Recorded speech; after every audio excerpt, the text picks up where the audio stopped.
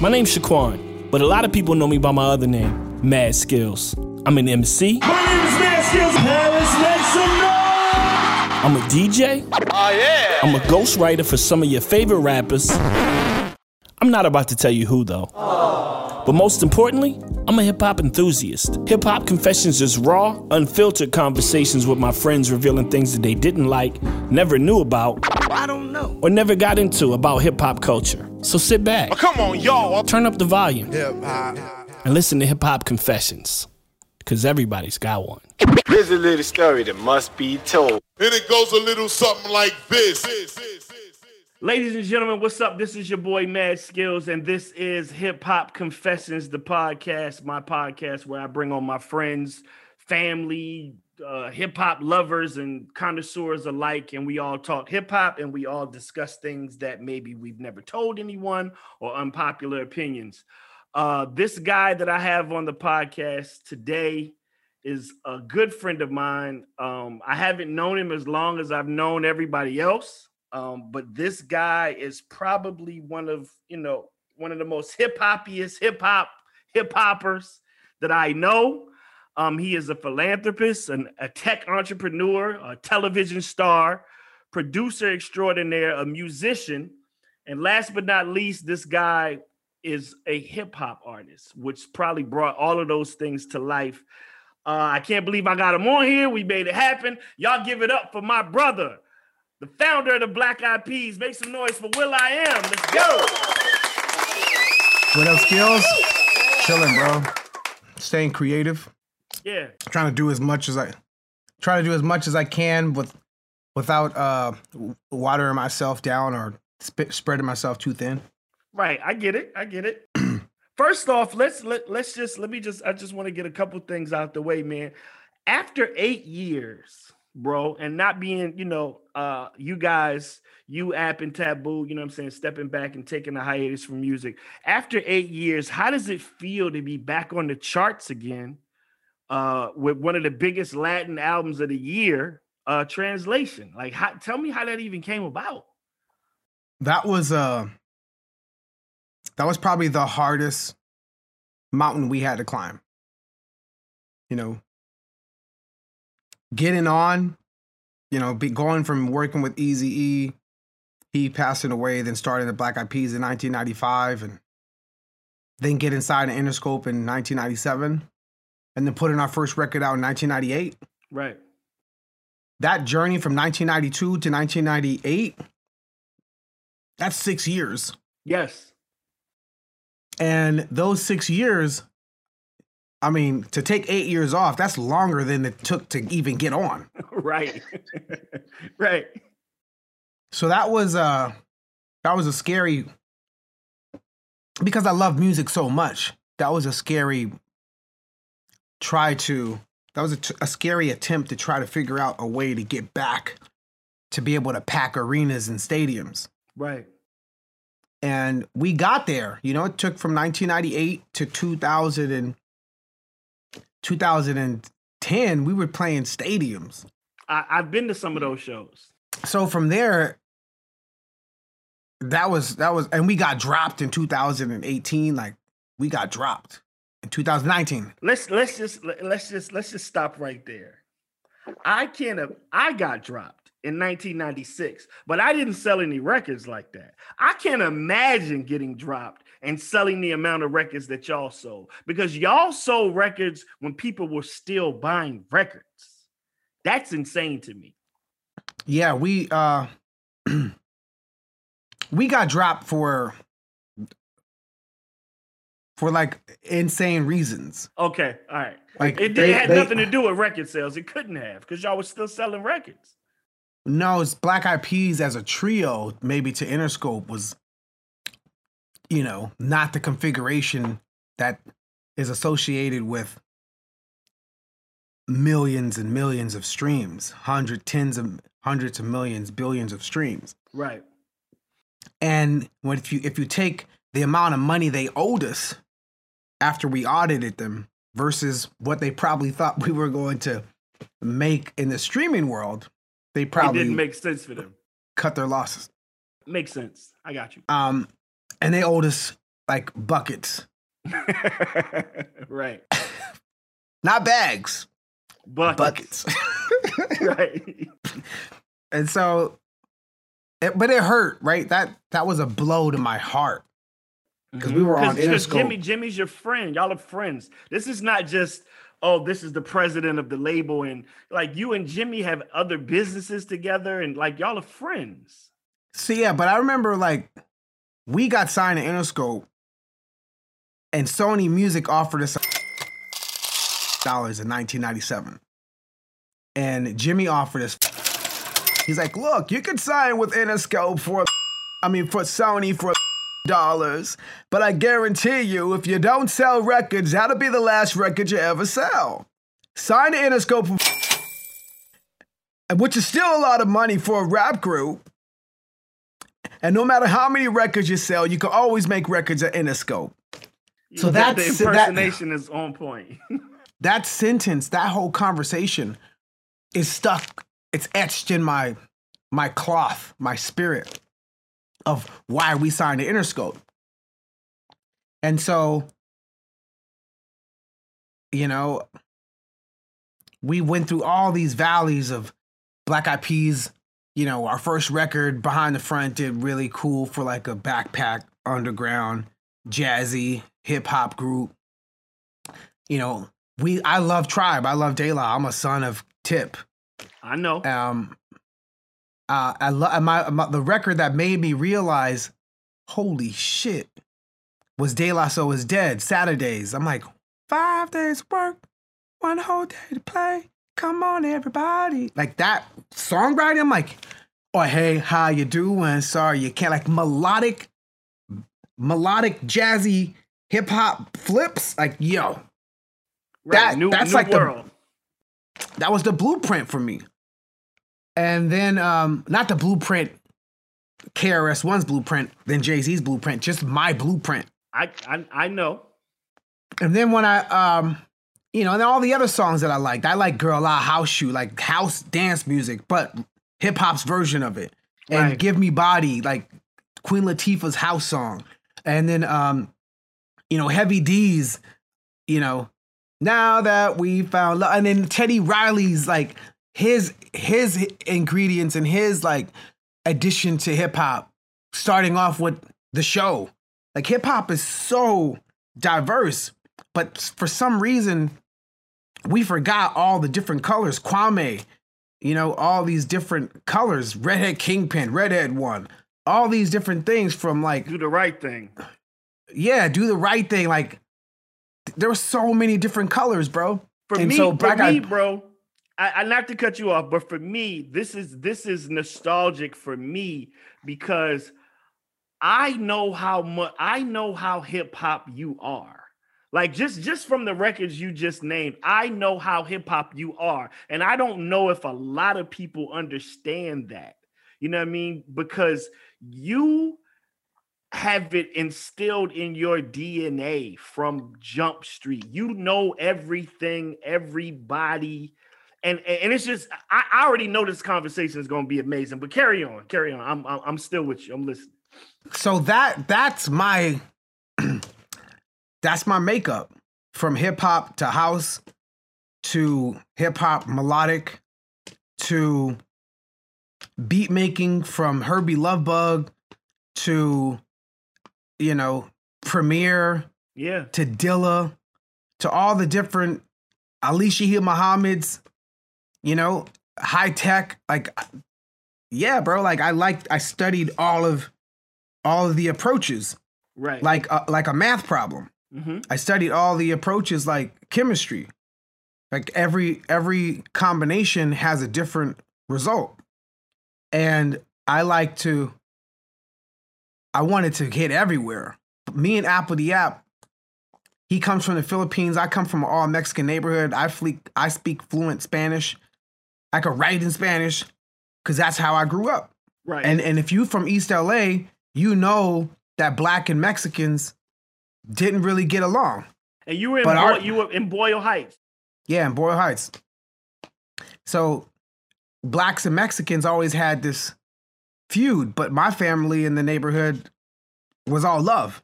Right. right? And so our whole premise was to go as big and wide as far as possible. And so when people are like, yo, I like your Black Eyed Peas when y'all was underground, man, like joints and jams and shit. I'd be like, yo, nigga, have you even listened to the fucking lyrics, bro? The shit said, we about mass appeal, no segregation, got black to Asian and Caucasian. What part of that lyric don't you understand what we was Right. trying to fucking do? I was shooting for it from jump, right? You know what I mean? And then like on our first video, Falling Up, we were pioneers. Like what we had, like we was out in the fucking forest and the woods and shit in Colorado. And there's a scene where it's like East Coast, West Coast. And we went up. We didn't go left. We didn't go right. We didn't take the normal path. We went up with it. And our whole premise was to blow the fuck up. Like large. That was the plan. Like, in case motherfuckers don't understand it, that was the plan. No, because I just didn't want to be. I didn't want to be the dude that came from the projects, moved out, and then figuring out a way to not go back to the projects. I didn't want a rewind button. I didn't want reverse. Right. And it came from that. You don't want to go back to it. And but I want to go back to it to bring solutions. Right. So this has everything to do with like why translation was such a like, I told y'all, like we still got it.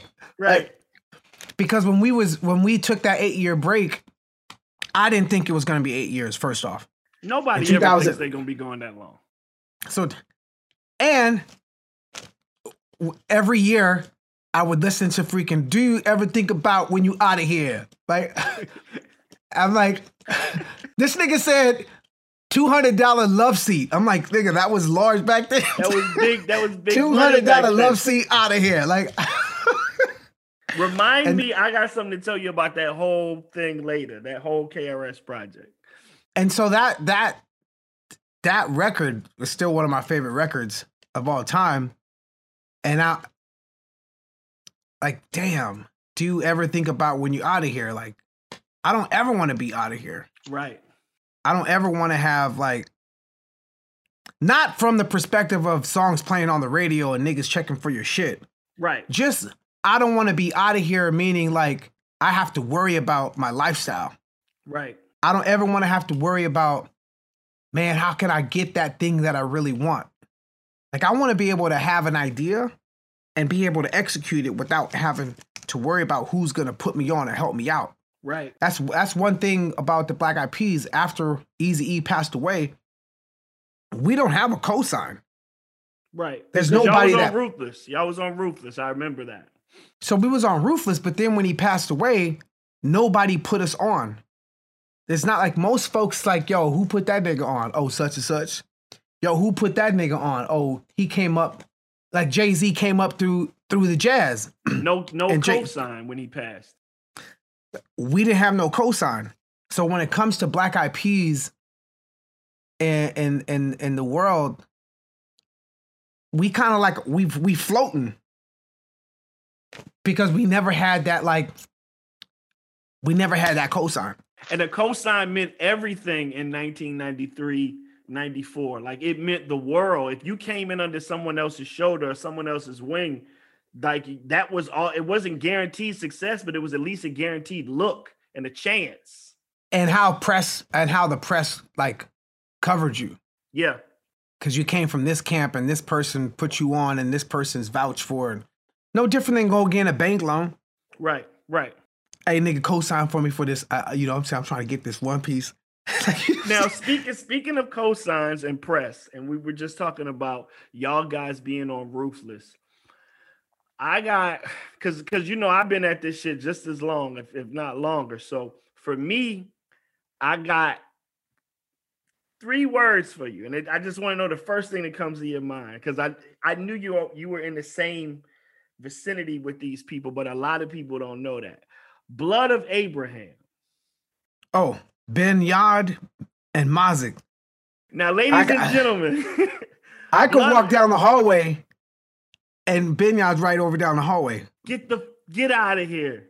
He works with you now? Yo, Binyard did Meet Me Halfway video. He directed I Got a Feelings video. Binyard did Don't Stop the Party video. Binyard did what other videos did he do? Wow. He did Scream and Shout, the song I did with Britney. He did That Power, the one I did with Justin Bieber. Like, me and Ben is like this.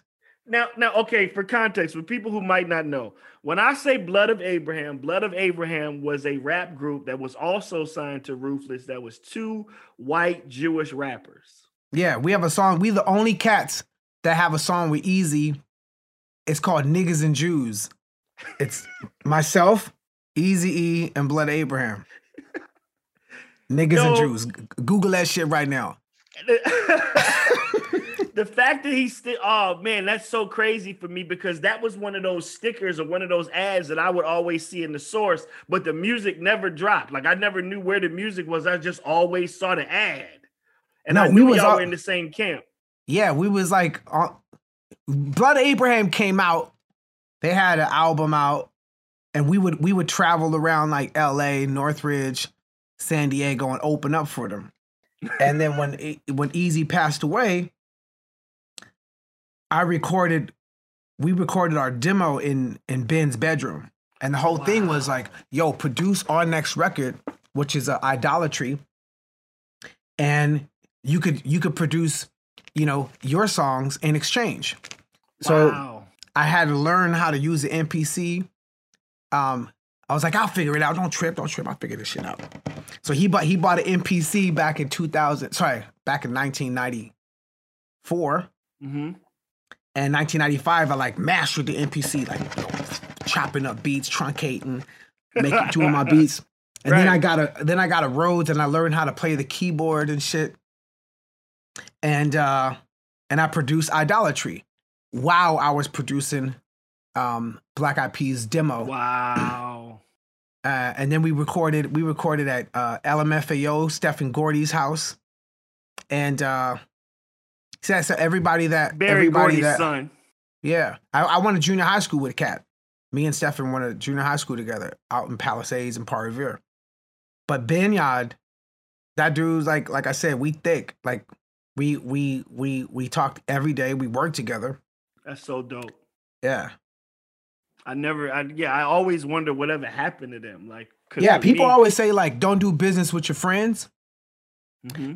And I would always respond, if you can't do business with your friends, then you got some fucked up friends. Facts. That's all facts. Like you got some fucked up. You pick some fucked up motherfuckers as friends, bro. If you can't do business with them. That's crazy. Sorry, so let's get into it. Because I don't know if you have one. And we weren't prepped. I didn't prep you. But the name of the show is Hip Hop Confessions. And we talk about things that most people might not want to talk about. We confess things that people might not want to know. To give you a context of it, my first hip hop confession, and it's still true to this day, and I still get shit for it, is that I have never listened to an Outkast album in full. Like I've never heard it. So if Outkast didn't have a video for the song, you could play it right now, and I don't know that song.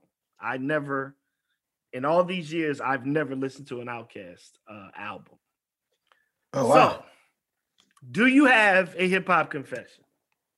I have a couple of them that are... Because I got one that I'm going to delve into after you talk about yours. I'm going to say something that I don't want to say it in a disrespectful way. Okay. It's not disrespectful. Like, Like when people say Tupac and Biggie. Okay. I'm such a Tribe Called Quest De La Soul head. Right. That I don't like Tupac and Biggie. Like that kind of music doesn't speak to my spirit. Right. Got you. So when it's a conversation like that, I like Boogie Down Productions, KRS-One. I like, if it's like Tupac or Biggie, I'm like KRS-One.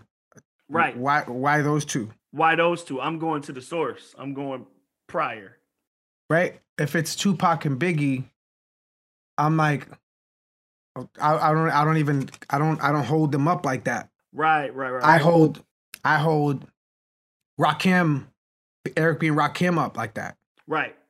That's So- my goal. That's my goal. That's if I got a top 5, Rakim is one. And Tupac's dope. Don't get me wrong. Yeah, no it's not like I don't think he's dope. It's just the music Didn't speak to coming it. from. It spoke to the projects. My escape is De La Tribe out the projects. It took me out of the projects Mine too. while I was still in the projects. Mine too. Right? Not only did it take me out of the projects, it literally, but it took me out of the project physically, as far as like being able to like reach my dreams. That was my path out. Right. And it took me out of the projects as far as while I was in the projects, the worlds it painted for me. Mm-hmm. And it kept me safe while I was in the projects. Had I loved Tupac and Biggie while I was in the projects, I probably would have been stuck in the projects still. Right. I got you. I now I can understand that. I know what you're saying when you say that.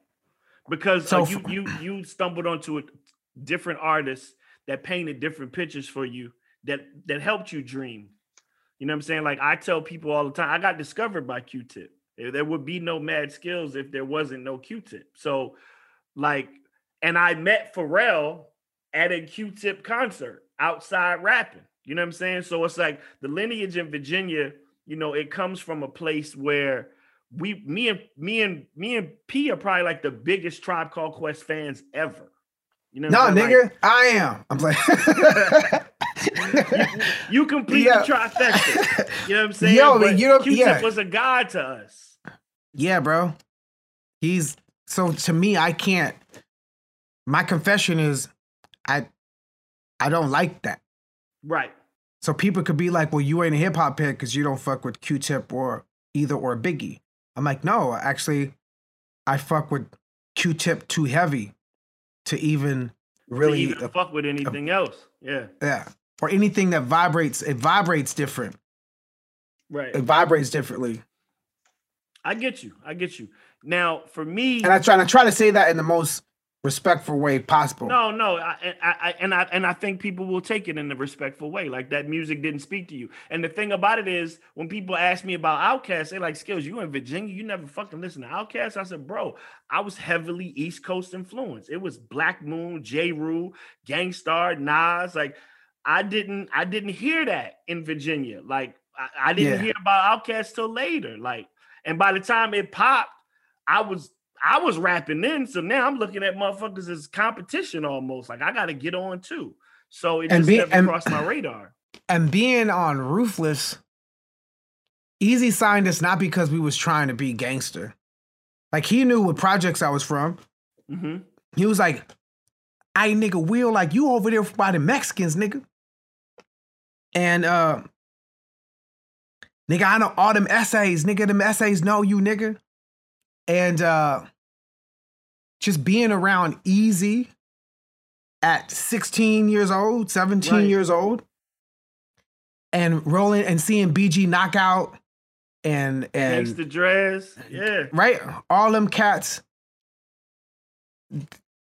I understand like cholos and essays. I understand Crips and Bloods and Black Eyed Peas. Even though people don't even associate it with that world, that was my the world. that was my Black Eyed Peas became my like outfit to keep myself safe while I was surrounded by that world. Right. And when you want to change your life and you want to change your family's life and you want to move out of there to one day go back there and solve problems and give a different path for kids. It was Tribe and De La was therapeutic. It was kind of a refuge. It was my my Calvary. Right. It totally served. understand that. You know what I mean?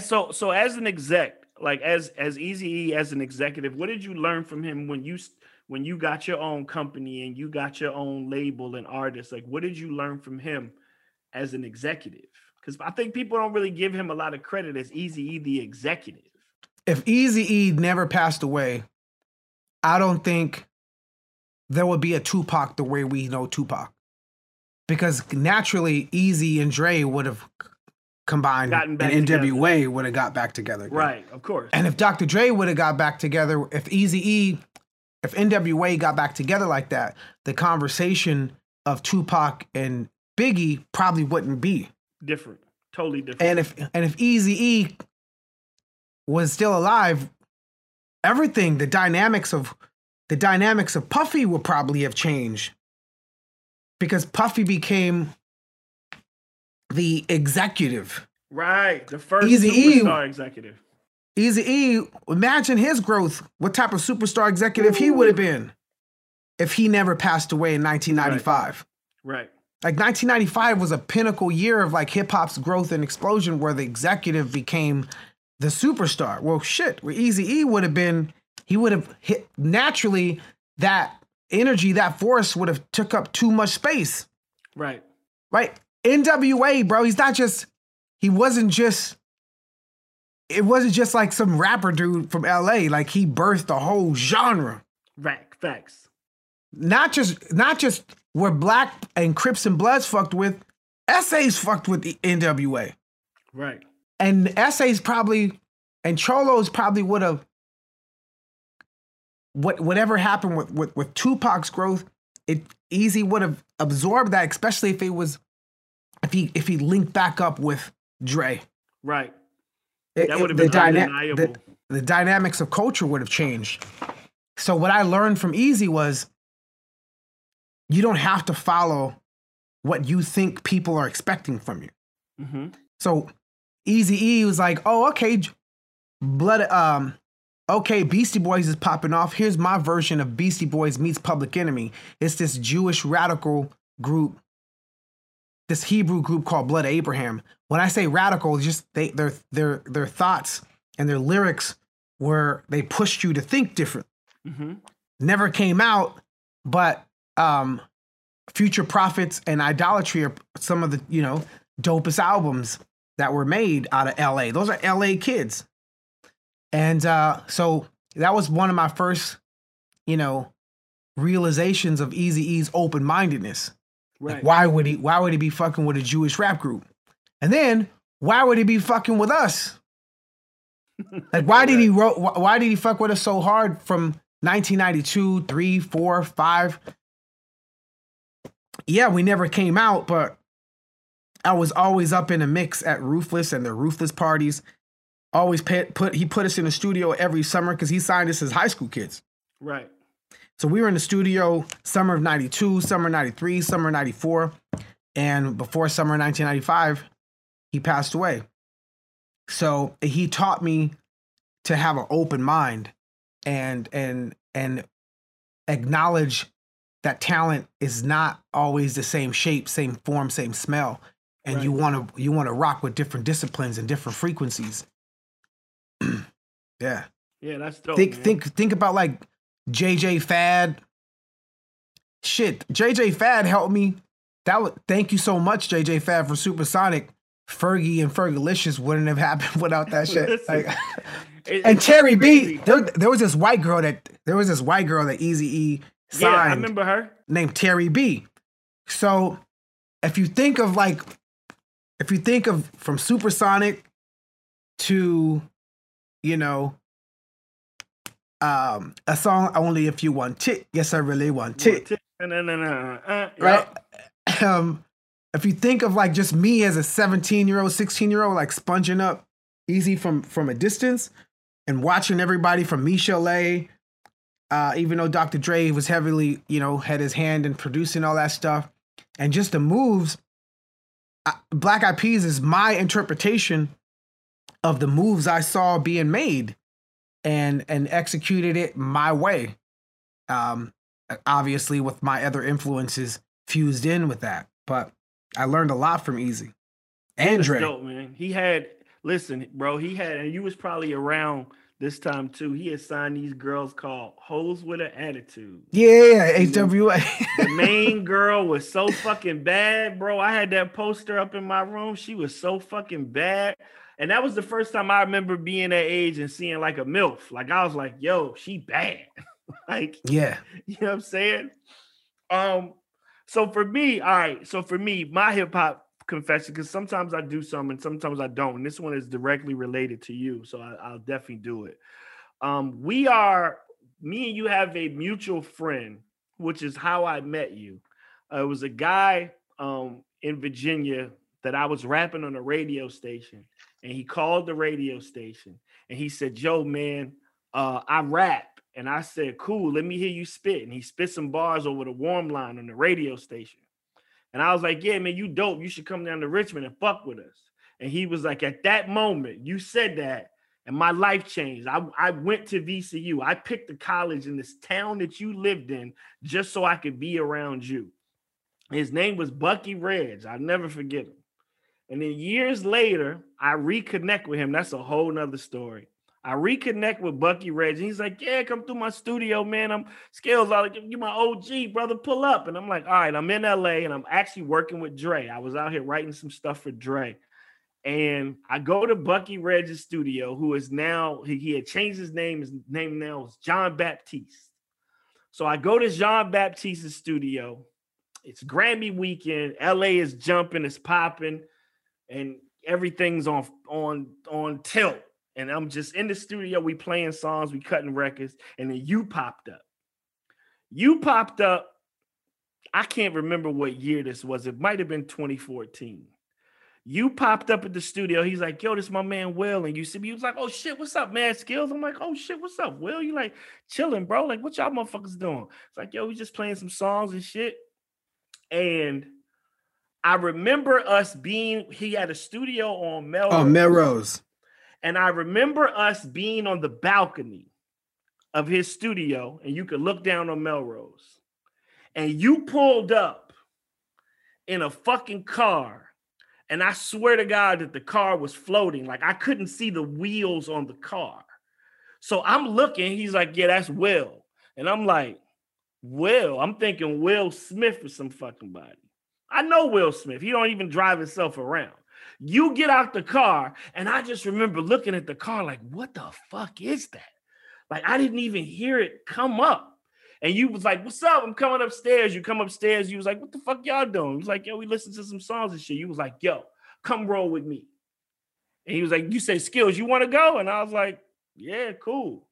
We go downstairs. We get into this car that looks like a freaking spaceship to me. I don't hear the car cut on. I don't hear you touch the ignition, nothing.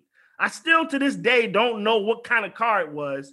And I remember you had your own logo on the car. And I was like, I asked you, I said, yo, is it like, where'd you get this car from? And it fucked me up because you said, I made it. And I was like, okay, I'm in a fucking car with my homeboy, my young boy from back home in Will.i.am. We get in the car, we ride down Melrose. And you was like, yo, I got to go to this party real quick. I mean, I'm going to be in and out, but just roll with me. We was all like, cool. And you started playing KRS-One, The Blueprint, in the car. I think we listened to that and we listened to EPMD. And I was sitting in the car going, this got to be the most hip hop moment of my life. Like I'm riding in a literally a spaceship with Will.i.am, and we're listening to EPMD and KRS-One. We get to this party. We go down this hill. It's all in these hills. We get to this party, and we walk into the party, and I see this white guy that I used to always see at the Warriors basketball games. He was always the weird white guy with the vest on and the fucking cowboy hat. Yeah. And I'm sitting there, and I'm like, yo, that's the guy to be at the Warriors games. What is happening? And me and Jean just rolling. You walking around the party, you speaking to people. You know what I'm saying? I saw Diplo. Y'all shot the shit for a second. Saw a couple other people. I think Katy Perry was there and shit. And you was talking to Lil Yachty and shit. And we was like, all right, cool. And I'm looking at the house. And then I realized, I was like, wait a minute. I seen this house before. was looking around. I was like, oh shit, this is the house in Charlie's Angels that Drew Barrymore fell out of in Charlie's Angels. And I'm sitting there going, like, what is my life right now? Like, I just went to John's just to listen to some beats. And now I'm riding in a spaceship with will.i.am, and we're at a house that don't even look like a house that I've recognized from a movie. You did some business, you talked some shit, and you was like, yeah, I'm in and out. You was definitely in and out. We was there for all of 30 minutes tops. We get back in the car. We drive back to the studio, and you was like, all right, man, I'm going to hit y'all tomorrow. And we was like, all right, cool. And you left, and I still didn't hear the car. Like, I never heard the car the whole night. I never heard the engine cut on. And I was like, I remember seeing you drive away, and I was like, will.i.am made his own car. Like, this is insane to me. Like, what is my life right now? I can't remember where it was, 2014, 2013. It was 2012. Yes. Yeah. And we were in the car having a straight hip hop. It was so hip hop. You was like, yo, man, when fucking Tribe broke up, bro, that shit broke my heart, bro. And I was like, man, listen, I was the same way with fucking EPMD, like, and you was like, oh shit, Eric and Parrish, and you hit the thing and fucking So What You Saying came on, and we was just rocking, and I was like, LA ain't supposed to be this hip hop, but the guys I'm with, because I knew John, I knew he was on his hip hop shit. That's when I really realized that you were way more hip hop than I ever thought you were.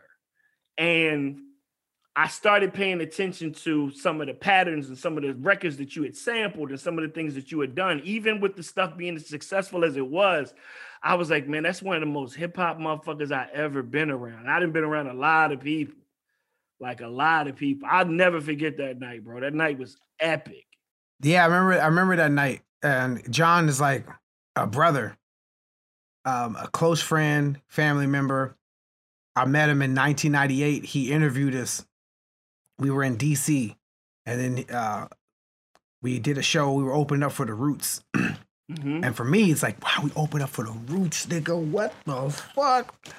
So, because that was like, you know, in 1993, 4, 5, that's all I listened to was the Roots and Tribe and De La.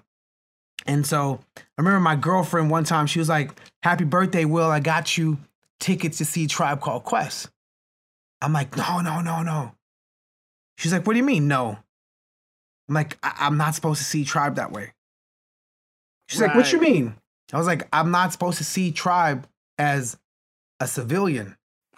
I cannot see Tribe as a pedestrian. I cannot see Tribe as the audience. I have to see Tribe. You can't mess up my dream. She was like, I was just trying to get you, tickets to see your favorite group. I was like, yeah, but I'm supposed to see them on the side of the stage. Right, not in the audience. Not in the audience. You can't take that from me. Just let me try to accomplish that. And so when we finally, because we opened up for the Roots first. Mm-hmm. And so I was like, yo, App, we are on the way, bro. That dream's going to come true. We gonna be on the side of the stage watching Tribe Called fucking Quest, bro. That's the first time we gonna see them niggas perform. We gonna be right there on the fucking side of the stage after we open up for them. Right. And so when we opened up for the Roots, that was the same time we met John Baptiste. Mm-hmm. And he said he had his group. And so every time every time we would go to DC, every time we go to Philly, every time we go to Virginia, we hung out with John Baptiste. And one day, in 2002, Outkast record, it was 2000, Sorry Miss Jackson was like big. Right. She was large. And then there's a light that shines, Common's record. I'm like, yo, these shits on fucking Kiss FM? Right. That shit to me was like, yo, wait. They playing Outkast on Kiss FM app. Right. They playing Common on Kiss, bro. That shit to me was like, yo, it's on. They playing them shits on Kiss? Right. Get the fuck out of here, bro. It's a pathway, on. It's a sign, right. So from that point, I told John Baptiste, I'm like, yo, bro, you need to come out to LA. So John came back to LA, came out to LA 2000. 2002, summer 2002. Like, yo, John, I got this fucking thing, bro. I got this plan. We gonna fucking take it to the next. Common is on Kiss. Outkast was on Kiss. You understand how fucking rare that is, bro? Right. Yeah, it's one thing for Heavy D and Kid and Play and Queen Latifah. Yeah, I could see that. Those are flukes. Right. But Outkast and Common on Kiss, bro? Like, it's one thing for like Kwame and the Polka Dots, but ever since Biggie said, you know, your shit's played out like Kwame and them fucking Polka Dots. That was done for the weirdos, bro. Right. But he killed the weirdos. In one bar. In one bar. And I was probably one of the reasons why Biggie's not one of my favorites, because I was one of them polka dot ass niggas. I took that shit personal. I had polka dots on when that shit came out, bro. I'm like, oh shit. Because I had the Gonna Be This Way, bro. So when that song came out, I was like, damn, really? You just fucked my whole vibe up. So I'm like, yo, John, bro, like, come out. We gonna be in the studio. We're working on this record. We gotta hear this thing. I got this song. We got this song with Justin Timberlake. He was like, Justin Timberlake? Like, yeah, bro. This shit's big. I think it's gonna go all the way. It's a song called Where's the Love? We got this other song. I think I'm gonna, I was like, John, you know when you go to the basketball games, bro? They always play, there's a song they always used to play on the basketball game. It was, talking about digging. That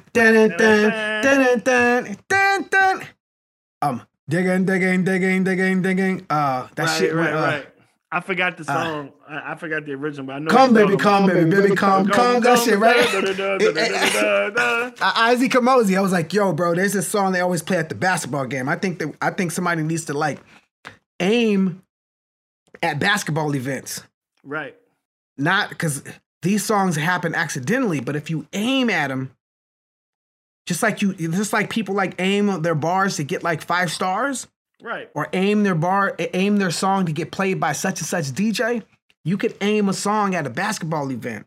Mm-hmm. So I got this song called Let's Get It Started. We got a song called fucking Where's the Love? We got it. And everything that we did in 2002 was like aimed. We aimed at it. And John Baptiste came. And he stayed. He was like, yo, well, I think I'm going to move out here. I'm like, yo, John, just rock with us. So we helped him get his first publishing deal when he came out here. Right. And he's part of the family. And so from 2002, the album came out 2003, 2004.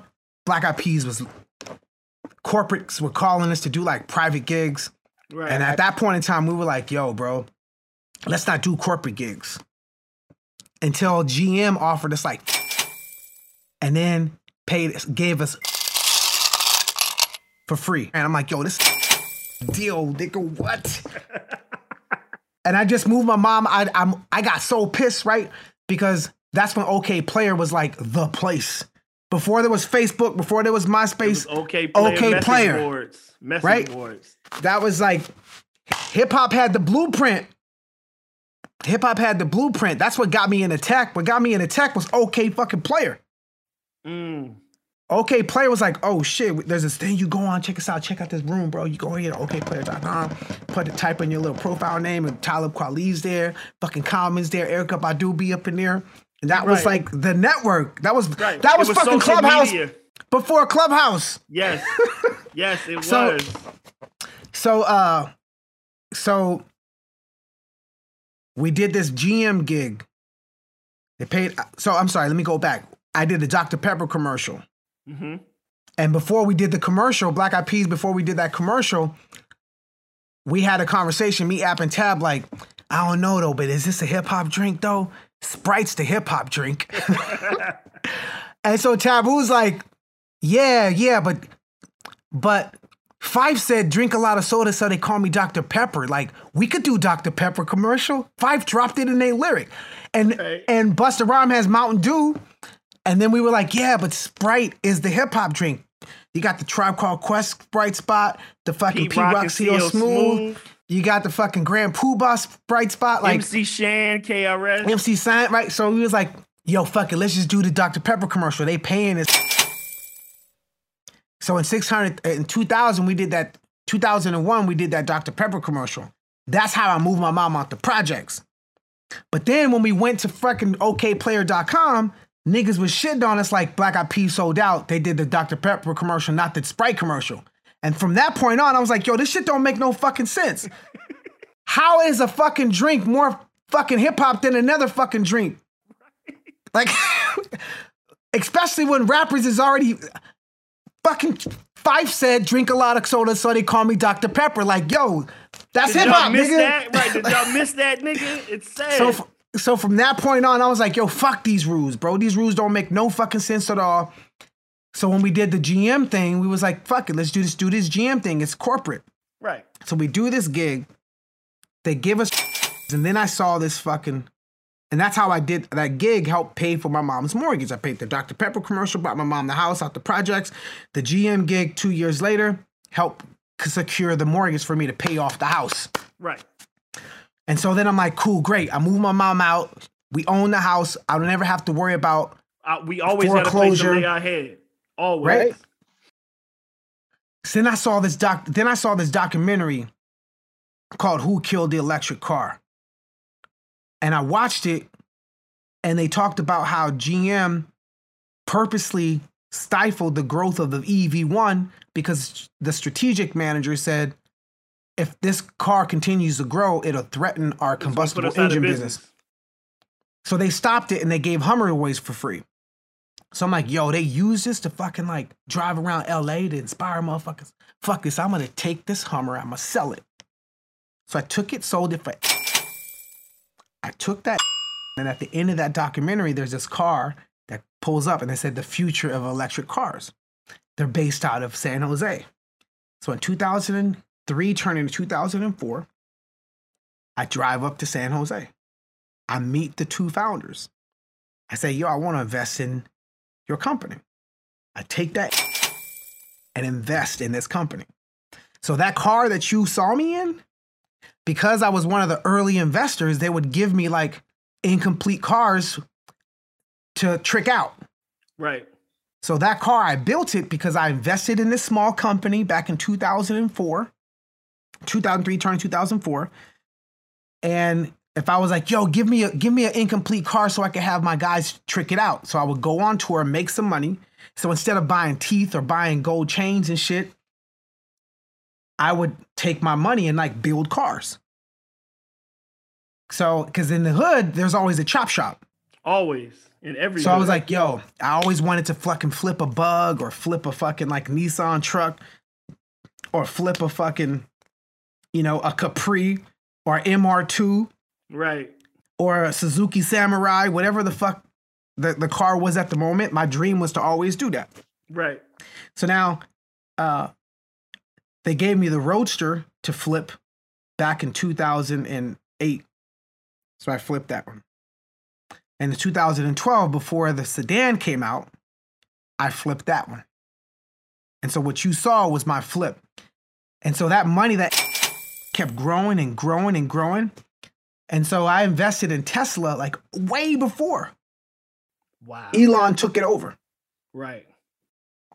And so to me, that's like the most hip hopinest thing to do is like sampling shit.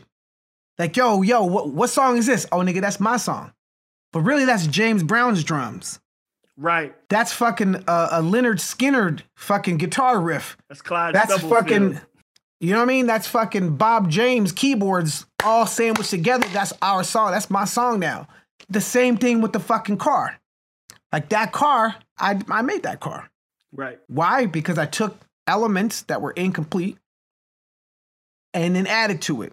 But more importantly, own a piece of the company because I invested in it a long ass time ago. Mm-hmm. So investing in Tesla in 2000 and end of 3 going to 4 gave me the audacity to go to Jimmy in 2007 and be like, yo, we need to make our own shit, Jimmy. Let's make our own shit and use our music to sell it. And so Beats, he was like, yo, why don't we, remember that conversation we had last year when I'm going to do headphones with Dre. You want to be a part of it? And what do you want me to do? I just need your brain. Whenever we have things, I need you to come into the office, dedicate some time, and help us think through these hurdles. Right. So when we started Beats, that was my contribution to borrow my brain and my history with Easy. Like, why would Dre fuck with me like that? To be okay with me to be like the third equity shareholder in Beats. Right. Because of my lineage and my connection to Easy and him being like, yo, this dude. Mm-hmm. Like, Dre could have picked anybody. He could have been like, nah, I don't fucking with Will.i.am. That nigga, nah. Right.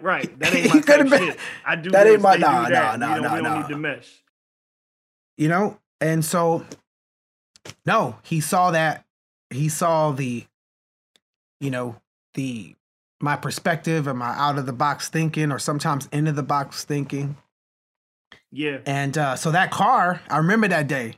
That day was like, I never heard the car. That's the thing. I heard the music. I heard you talking. I heard Jean talking, and we was talking so much hip hop. I never heard it. And it really fucked with me, because when we got out and I couldn't see the wheels. The car was white and the tires and the rims was black. So it's at night, it just looks like the car is floating. And I'm sitting there like, yo, Will.i.am is out here making fucking cars, bro. Like, what? Yeah, so in 2012, like, a Tesla was not, everyone wasn't talking about Teslas in 2012. No. And especially the sedan. They probably knew about the Roadster and they complained because not everybody fit in it. In the car, right. But yeah, so I always like to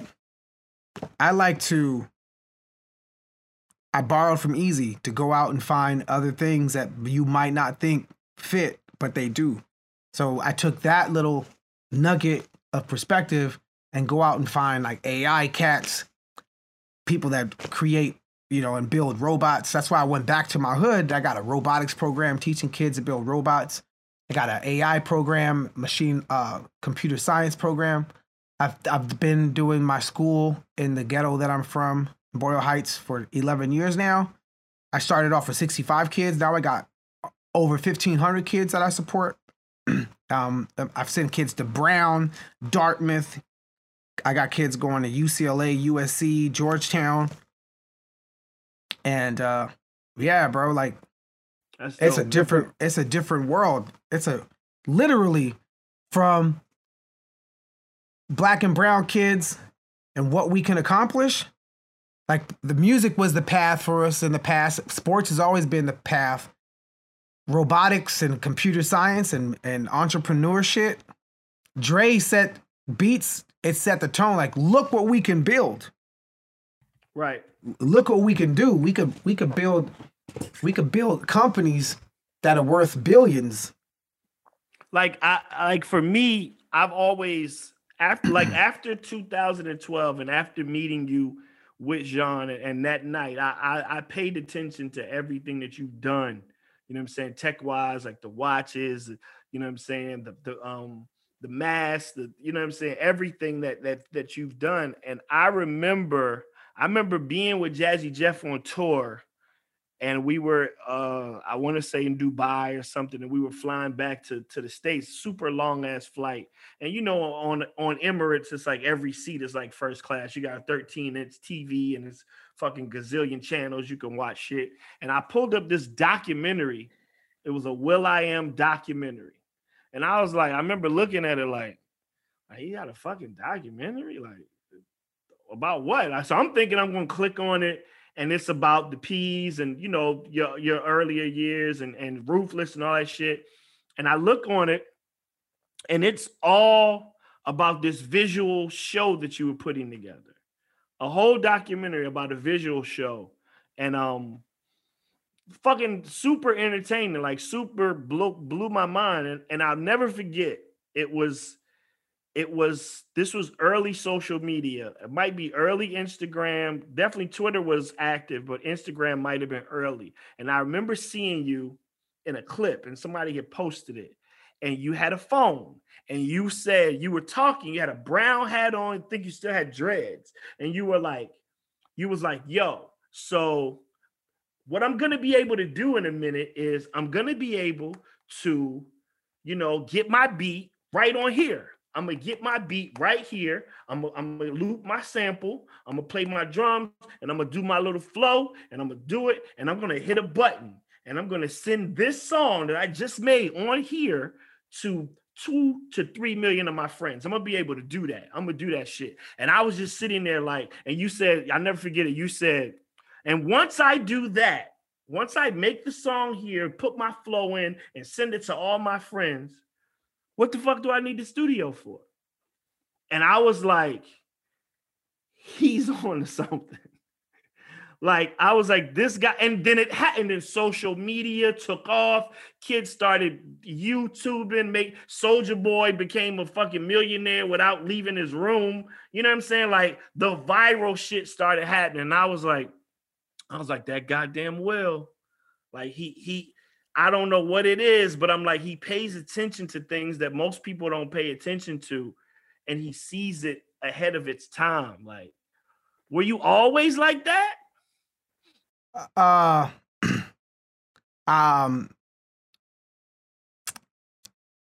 Younger, yes, but not as pronounced as it is now. Right. So younger, I remember my mom, she would say like, boy, you need to pay attention in school and get them grades up. Mm-hmm. And this is, I don't mean to be irresponsible in saying what I'm saying to maybe some kids and their parents and the relationship between other parents and their kids. I'm not trying to paint a path. But I had an experience where I would tell my mom, like, Ma, school isn't teaching me where I want to go. It doesn't give me anything for where I really truly do. I want to make music. She's like, well, you need to get your butt up out that studio, because I used to go to the studio downtown and put your butt in them books and get a job. I'm like, Ma, I have a job right now. I'm just not getting paid yet. Right. But eventually I'll get paid, Ma. Like, I could get paid. And then I remember I used to tell my mom, I'm like, Ma, I don't have to have a diploma for people to work for me.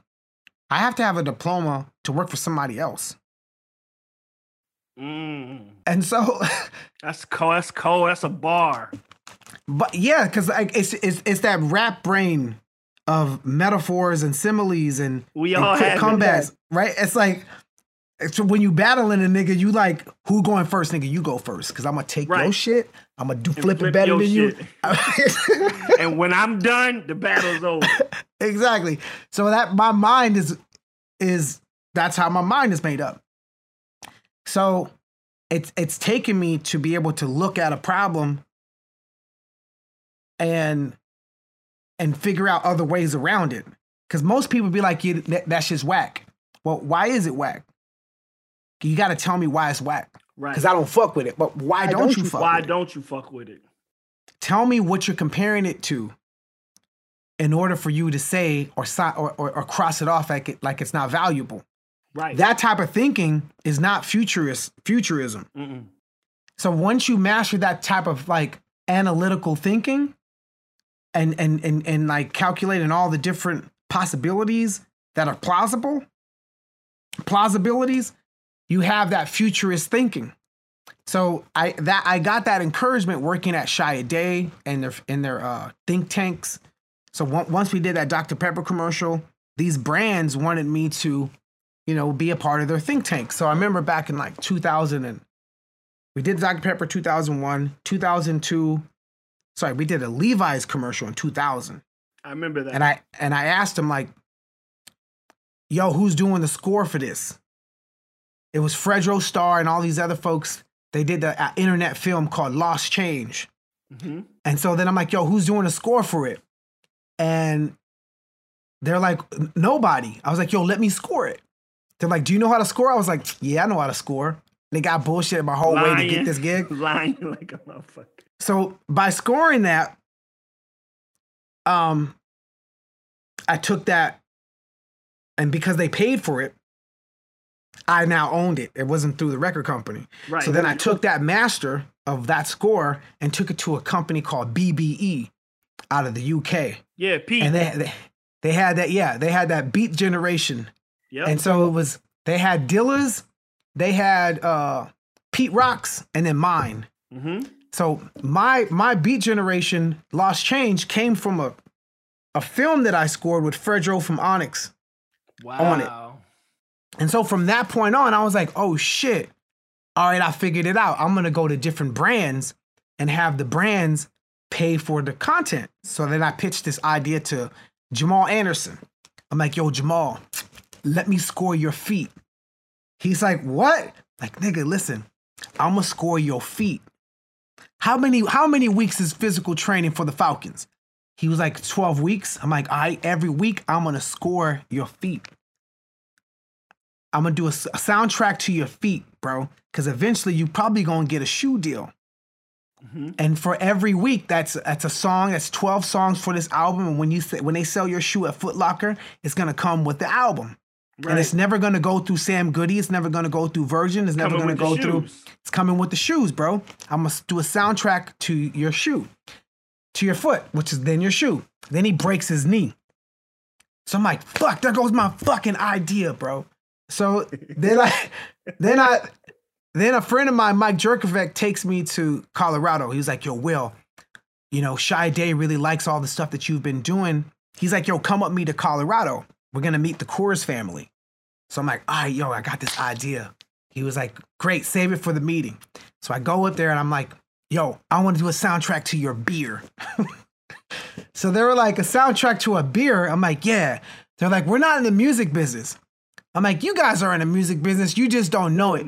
Every time I go to a bar, they're playing music.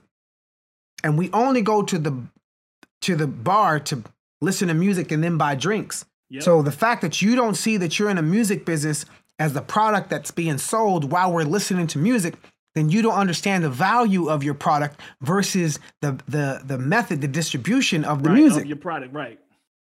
The CD is not the product. The CD is the distribution and the medium of what you listen to it in. The experience and the environment is the product. And while you're in that environment, that experience, they're selling your drink. Therefore, you're in the music industry. My pitch got me this thing, and we called it Must Be 21. And Must Be 21, I got Fife on it. They were like, what do you need to have? I was like, yo, give me a bag of money. And I'm going to get you an album. So I got my 10 collaborations. I gave Fife. I gave KRS-One. And I literally put it in a bag, gave them their money. And the song right now, still to this day, is on Spotify, Apple Music. It's called Must Be 21. Mm-hmm. Both of these two albums, the Must Be 21 and Lost Change, were paid for by brands. I own the masters. So from that perspective, I was like, yo. I'm going to learn all this shit that I got from 2002, 2001 and 2, and I'm going to apply that shit to Black Eyed Peas. So what did I learn from Shy Day? I learned from Shy Day that logo, font, color scheme, the theme, and the sonics are all one. Mm-hmm. So EPMD, I'm like, yo, that's right. EPMD's logo is fucking badass. Run DMC's logo is badass. There's only a couple of fucking brands that had dope ass Tribe Called Quest fucking little stick figures. Them shits was fucking dope as fuck. De La Soul's Dead album covers are probably the best one out of all they, and the little flower pots. That one is fucking genius as shit. Black Eyed Peas, we gotta because at that point in time, we wasn't really dialed in on the branding of it all. Right. So when we did Elefunk, I called Shepard Fairey. I'm like, yo, Shepard Fairey did our artwork for Elefunk and Monkey Business. So that's where we started applying like what I learned from Shy Day into the Black Eyed Peas, like that brand building. Right. Hip hop taught me how to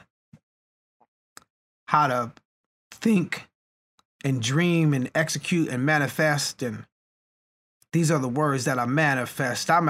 It taught me how to it taught me how to change my environment and sample shit. Right. And you know, take it to the next. But this, for some reason, something happened. Something happened, like OK Player should be bigger than Facebook in my mind. Facts. It's just what's so crazy is it's just an aesthetic of sometimes we don't think big enough, or we always want to see at somebody else's table. It's funny that you even mentioned OK Player, right? It's because I was just talking to Amir before we started this Zoom. And Amir put up a post about Rock and Roll Hall of Fame, because today, you know, they announced that Jay-Z and LL Cool J are going into the Rock, and they're in, so they're going to be at the ceremony. So I think it's like the Go-Go's, Jay-Z. The only hip hop motherfuckers is Hove and LL, right? So me and Amir have went back and forth for years, because Amir always cared about you know, the review, the write-up. Like, he would be like, oh man, you know, I just hope we get X amount of stars in Rolling Stone. And I'll be like, motherfucker, you might want to worry about them mics and the source. Like, fuck Rolling Stone. Like, that ain't our shit. So every time Amir posts some shit, I always come back with the man, like you just want Amir, you just want a seat at the table, man. Like, fuck that. So today he says, you know, I'm so glad LL made it in. Like, I don't have to, you know, because LL had been trying to, he got nominated like 6 times. Like, I'm like, bro, Carole King just got in, and she's been making music longer than we've been fucking live. Yeah. So I go on, you know, on the text, I go, yo, Amir, like, yo, there you go again. Like, just wanting a seat at the table. He was like, well, and he said, Skills, until we get our own shit, this is going to have to do. And I was like, I said, yeah, but when we get our own shit, motherfucker, we not putting the Rolling Stones in the Hip Hop Hall of Fame. Like, fuck that. Like, in order to be in our shit, you got to be directly related to our shit. Like, Bob James, we should let him in the Hip Hop Hall of Fame, because without his samples, without his music, we wouldn't be around. You know what I'm saying? But, motherfucker, we not putting goddamn the Go-Go's in the Hip Hop Hall of Fame. Like, fuck that shit. Like, so stop begging to be at a seat at the table and shit. So me and him going back and forth, and I was just like, that's just Amir being Amir. But I understand what you're saying. Like, OK Player had its pulse on the it had its finger on the pulse way before we even knew what it was. And for me, I've always told my friends, for me, the only reason I've been able to stay relevant this long and still not have to go and punch somebody else's clock is because of a good idea. Like, good ideas have taken me a long way. So I try to have good ideas, whether I have money or not to execute them. I try to have good ideas more often than not. You know what I'm saying? And I tip my hat to a person like you, because you can have an idea and you actually can try it and shoot that shot and be like, this isn't correct. Let's try it again. I'm going to hire this guy. Oh, that guy didn't do it right. I'm going to hire this guy. And you keep pushing until your ideas come into the world and do what they do. Sometimes you hit, sometimes you miss, but you never stop shooting. And I love that about you, bro. Yeah, no, thank you so much. It's that fearlessness. Most people are afraid to shoot because they don't want to miss in public. Right. Most people don't want to jump because they don't want to fall on their face in public. And there's so much fear to fail that they rather not try at all. Right. Or have the facade of trying, but not really giving it their all. Right. So me, I'm like, nigga, ain't nothing. What the worst is gonna happen? Right. I'm gonna fall on my face. I'm gonna lose some loot. I'm gonna get clowned. Nigga, I was clowned in being the only black dude in the all Mexican neighborhood. Nigga, I was broke before. Like, I know what it feels like. I know what it feels like to lose and not get love or like be neglected. I know those feelings. I'm not afraid of those feelings. Right. I'm not afraid of the humiliation, because the reward, do you know what the reward is? Right. Like, if I had to be like, yo,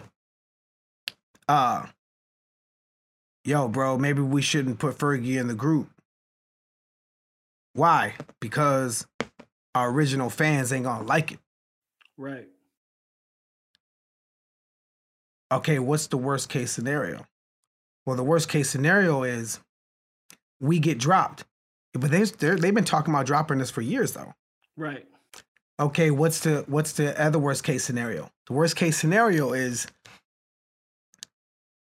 your fans ain't gonna fuck with you no more. But they like our last 2 records though, so they ain't gonna stop liking them. Right.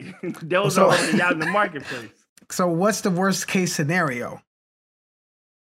Worst case scenario is, well, those are the 2.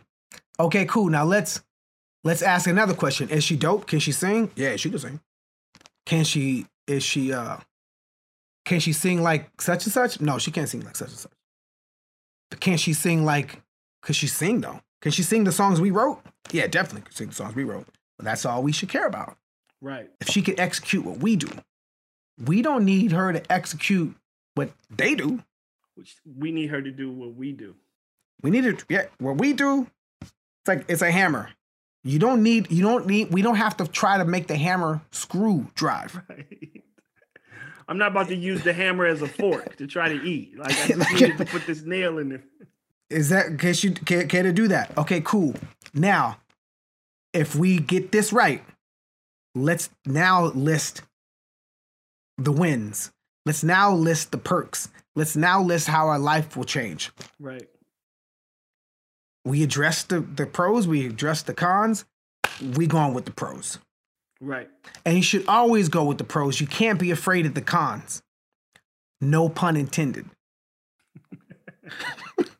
You go with the pros, bro. Don't fucking worry about the cons. Right. Don't matter how you look at that. If you stuck in the projects, go with the pros. Don't fuck with the cons. If you doing in business, go with the pros. Address the cons. Make sure the pros can outweigh and out strategize the cons. Mm-hmm. You gotta reinforce the pros. You gotta have like the strategy thinking. You gotta like, that's how you not only get out the projects or get out your circumstance, you change the circumstance forever with the pro mindset. Right. And so, yeah, bro, like my shit's fearless, only not ignorant fearless, not like irresponsible, reckless fearless. Fearless after I've addressed and assessed all the risks and then pushed myself to come up with all these different types of strategic thinking and creative thinking and using your imagination, turning your imagination all the way up to change your reality. Right. Like most folks, it's like, yo, dreams is powerful, bro. Fuck reality. This reality shit, like my reality was fucked up in the projects. Right. My dreams were so fucking well thought out that those dreams manipulated that reality. Right. It's like gravity's hardcore, right? You jump, you fall. Magnet, bitch. If a magnet's like, yo, fuck gravity. A magnet walked into the room, is like, yo, I heard there's a boss around here. Who is it? Right. Yo, this nigga named Gravity. A magnet's like, yo, fuck that nigga. Right. A dream That's is a like, dope analogy, man. a dream walks into a room. A dream's like, yo, who the boss around here? Motherfucker says reality. A dream's like, yo, fuck that nigga. Yo, Right. fuck these rules. Right. But that doesn't mean to be reckless about it. That doesn't mean to be have an incomplete dream. Not the dream when you're sleeping though. Them dreams you have no control over. Right. The ones There's a the different- ones that happen while you're awake, you got control. There's a different type of dream, and not the art. And the artist's dream is pretty dope too. But there's a different type of dream to have and to really use to like. Once you wrap yourself around the once you clothe yourself in the energy of what a dream is, you now have a cloak to turn reality in a play, to Play-Doh. To play, you could fucking and make it do what mold reality however the fuck you want to mold it. Right. Once you have the power and the essence of what a dream, what the energy of a dream. And that's you have to really focus, surround yourself with people that reflect that, manifestation. If you fucking with folks that are on a different vibration and you try to go into a situation where you're trying to fucking arm wrestle reality, right, you gonna lose. If you try to go into a situation and you fucking with people that are on a different vibration and you try to arm wrestle gravity, you gonna lose. Right, every time. You have to change your configuration so that you could go into a situation, arm wrestle reality, and be like, told you. Right. Right?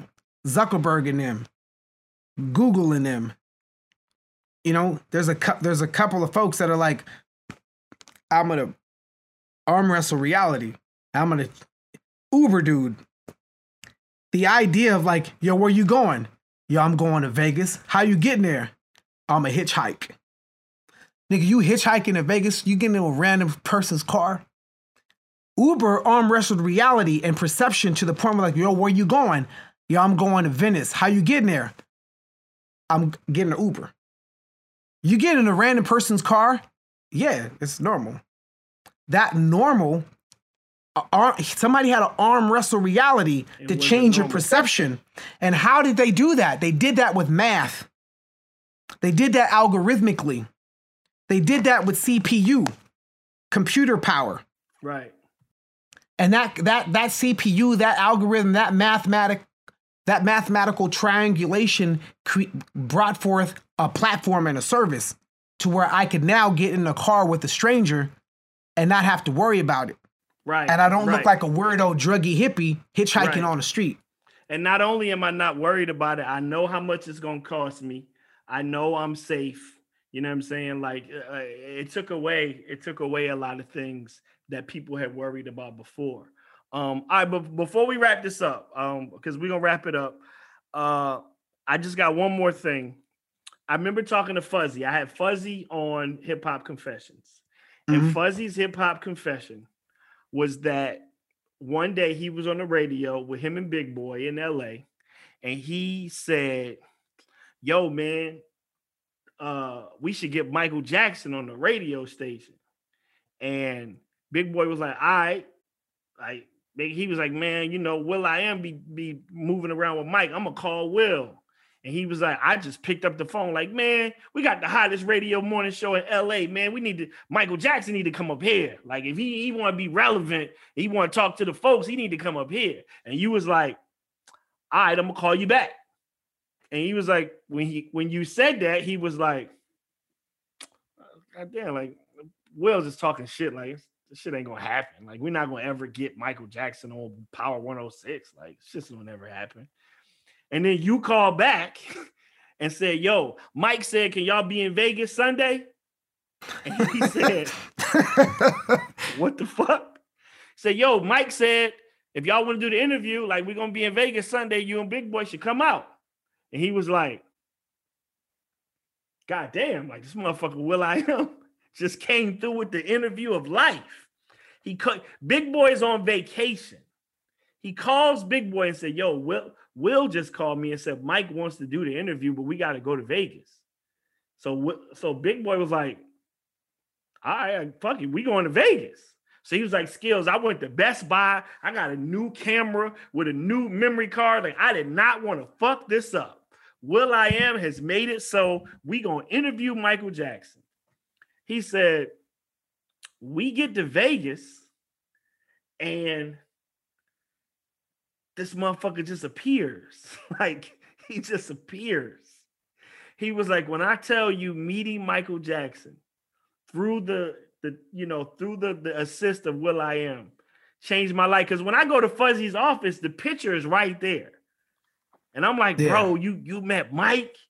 And he was like, bro, like through will.i.am, bro. Like he well, if it wasn't for will.i.am, I'd have never met Michael Jackson. He's like, I treasure that moment to this day. And I was like, damn, that's crazy. Like what was that like? Just being able to pick up the phone and just hit Michael Jackson like that. So I met Mike in 2006. And he was an awesome dude. And if you think of like, when you think of the concept Black excellence or Black activists, two people you don't think of is Michael Jackson and Prince. Right. Them cats were Black activists, Black excellence to the highest level of definition. The things they talked about when you gathered around with them. Right. The things that they would school you on and make sure that you were equipped to be independent, self-sufficient, knowledgeable on your business, ownership. Right. And you're talking about Michael Jackson, who owned half of Sony ATV's publishing. Right. That's and insane. He owned Beatles catalog, Sly and Family Stone, Little Richard's catalog, and gave it back to Little Richard. Dude was a business guy. And so having those conversations with Mike starting in 2006, and I think the reason why we had that friendship and that trust was he was like, why don't you come to Dubai?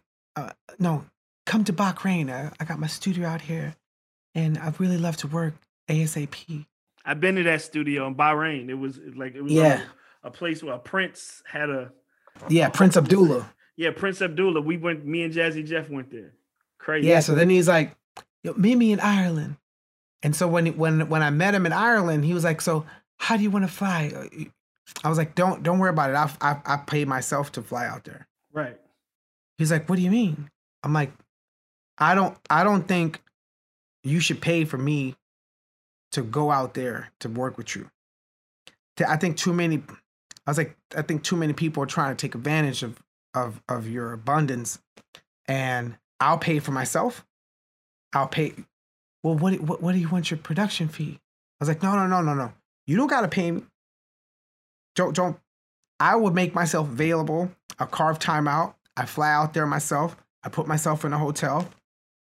And if the time comes where whatever we're working on turns into something, then we talk about that. Right. And as a matter of fact, you keep your vocals on your hard drive. I'll keep my music on my hard drive, and separate it like that. He was like, "Oh, that's so kind of you." And so from there, we had this bond, this friendship. Right. He knew I wasn't trying to get him for something. It's not right. He knew he could trust me. So he used to, right, when he was not in Las Vegas, he would record out of my house in LA. He's like, can I record out of your house? I love it. I love it there. So he would record out of my house, regardless if I was there or not. He would record out of my house. We became really good friends. Wow. And to the point where one day Prince was performing in Vegas at the Palms, and Mike calls me. He's like, what time? And Black Eyed Peas, we had a show that night. And then after the show, I was going to go rock with Prince at the Palms. Sorry, at Rio, Club Rio. Mm-hmm. So Mike's like, what time is your show? I was like, oh, we go on at 10. At 9. He was like, oh, rats, I got to put the kids to sleep. I was like, yeah, but I'm going to be performing with Prince late at night, starting at 11. He was like, oh, I can't go to that. I'm like, yes, you could. I mean, yeah, it'll be fun. It's a cool vibe. He was like, no, you don't understand. Prince is a meanie. We never really got along. I was like, no, Mike, like, hold on, wait. Let me call up Ruth. So I called up Ruth, who used to be like Prince's number, like right hand. Right. So I'm like, yo, Ruth, Michael wants to come see me rock with Prince tonight and obviously see Prince. Can you make sure he's secure and like in a private section? She's like, yeah, great. Let me run it by P. So she ran it by Prince. They put him in a nice section. I'm like, yo, Mike, it's all set. Meet me at 11 o'clock. So anyways, I finished my show. I'm buzzing. I'm like, holy fucking shit.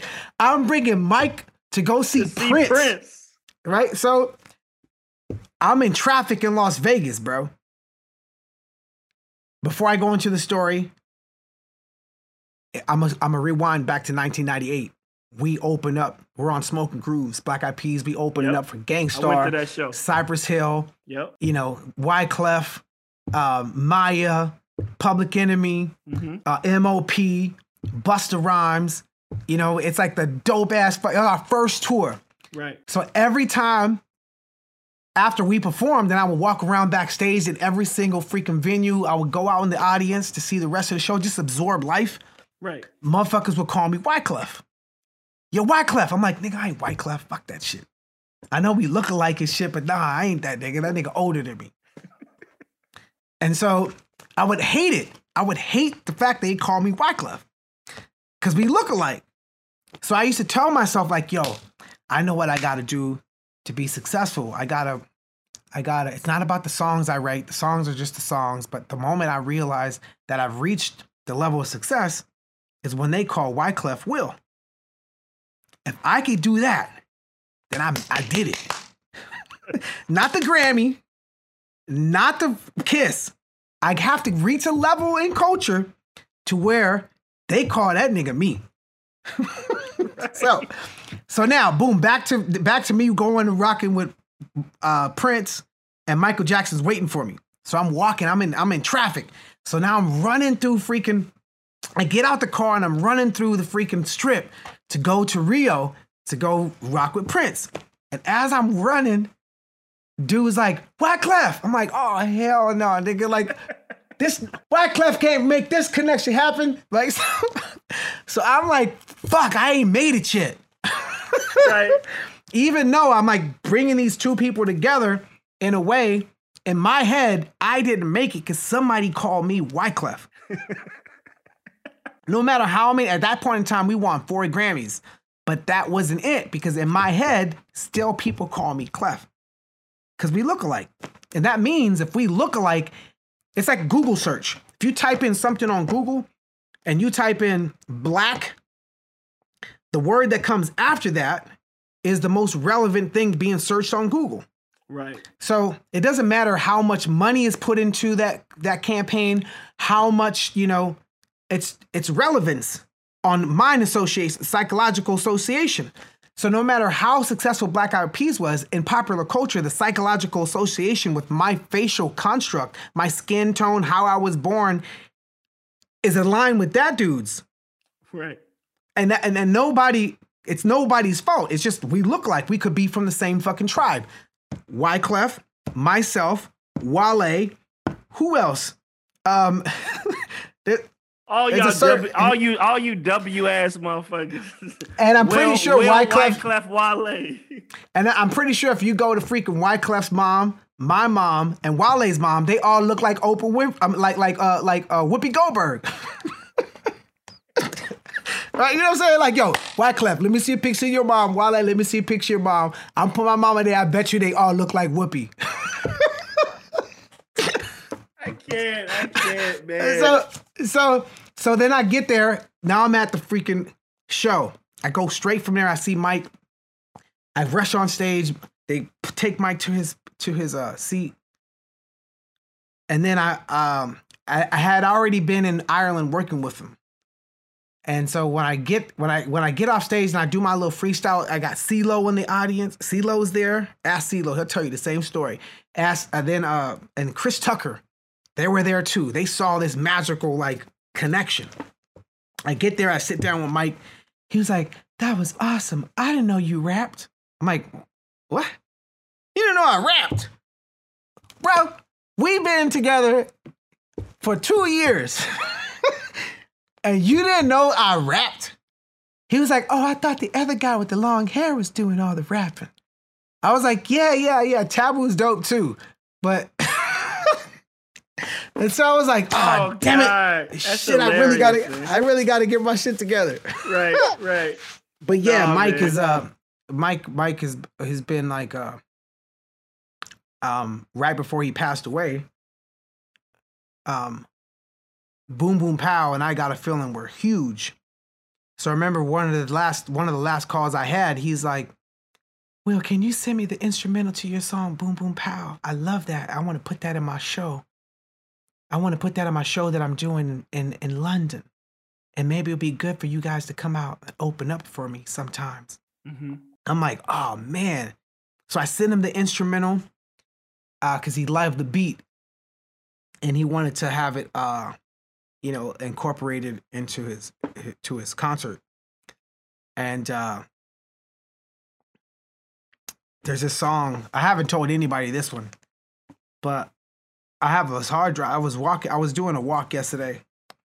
I walk to work every day, but the other day I was walking listening to KRS-One's Boom Bap. Mm-hmm. And there's a song, Dreaming, about being a blunt. Yeah, I'm a blunt being smoked and I can't wake up. Right? And one of the songs that we messed around with in the studio in 2006 in Ireland, I was like, hey, I want to sample. I think it'd be dope, Mike, if we sampled KRS-One's I'm a Blunt Getting Smoked and sing a different chorus on it. And so I flipped the bass round around and was like doom, doo-doo-doom, doom, doo-doo-doom, doom, doo-doo-doom, doom. That's how that thing just loops like that, right? So I modulated, I changed it to like doom, doo-doo-doom, doom, doo-doo-doom, doom, doo-doo-doom, doom, doo-doo-doom, doom, doo-doo-doom, doom, doo-doo-doom, doom. It's like it's the same type of like classic Quincy Jones, Rod Tipperton type of progression, but utilizing the elements of I'm a Blunt Getting Smoked. So then the chorus went, and every time I hear what we recorded, I get spooked out and sad because the lyric that we changed, and it's in my hard drive upstairs, Michael saying, I'm dreaming about being in love. I'm walking around and I cannot wake up. Oh, I'm dreaming. Wow. I'm dreaming. Yes, I'm falling. Right. And so I sampled I'm a Blunt Getting Smoked, and Michael Jackson is singing, I'm dreaming about being in love. I'm floating around and I just can't wake up. Damn. So I have that recording of Mike, and I'm just like, wow. I'm never gonna put that out. Right. Because Mike was like so meticulous on finishing a song. Like one of the things that we did do together was the remix of PYT and then the remix of The Girl Is Mine. Right. And doing those remixes, it was me and Mike in my house, and he's like, turn that up, doing it. He's like a producer. He like a hands-on. Yeah, you learn from editing, the best. Bro. So I could never put those records out that we recorded because they weren't a Michael Jackson record, completion is Michael Jackson's hands in the mix to complete it. Right. But every time I hear that, like, and how he passed, not waking up from that drip therapy that he had. Yeah, I miss that dude. Yeah.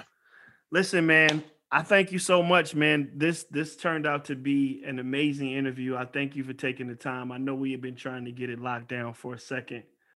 Oh, thank you so much. And thank you for being patient on the technical stuff. I was kind of embarrassed. I'm like, I'm supposed to be all tech wizard out. I'm looking like freaking Teddy Riley at the freaking at the verses. Like, no, man, you already know what it is, man. Listen, bro, I appreciate you, man. Y'all can follow him at Will I Am on everything, I'm guessing.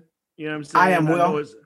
I am Will. At I am Will. Make sure you check out the Angel Foundation, the Supermass. Am I saying that right? The Supermass. Yeah, Supermass with an X.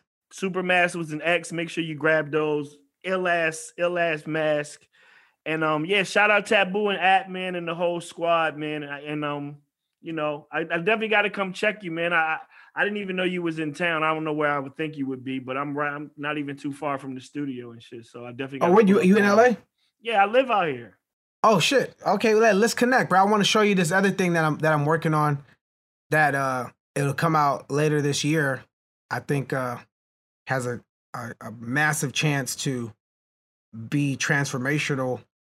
But I want to show it to you. Check it out for sure. I'll pull up on you. I'll hit you.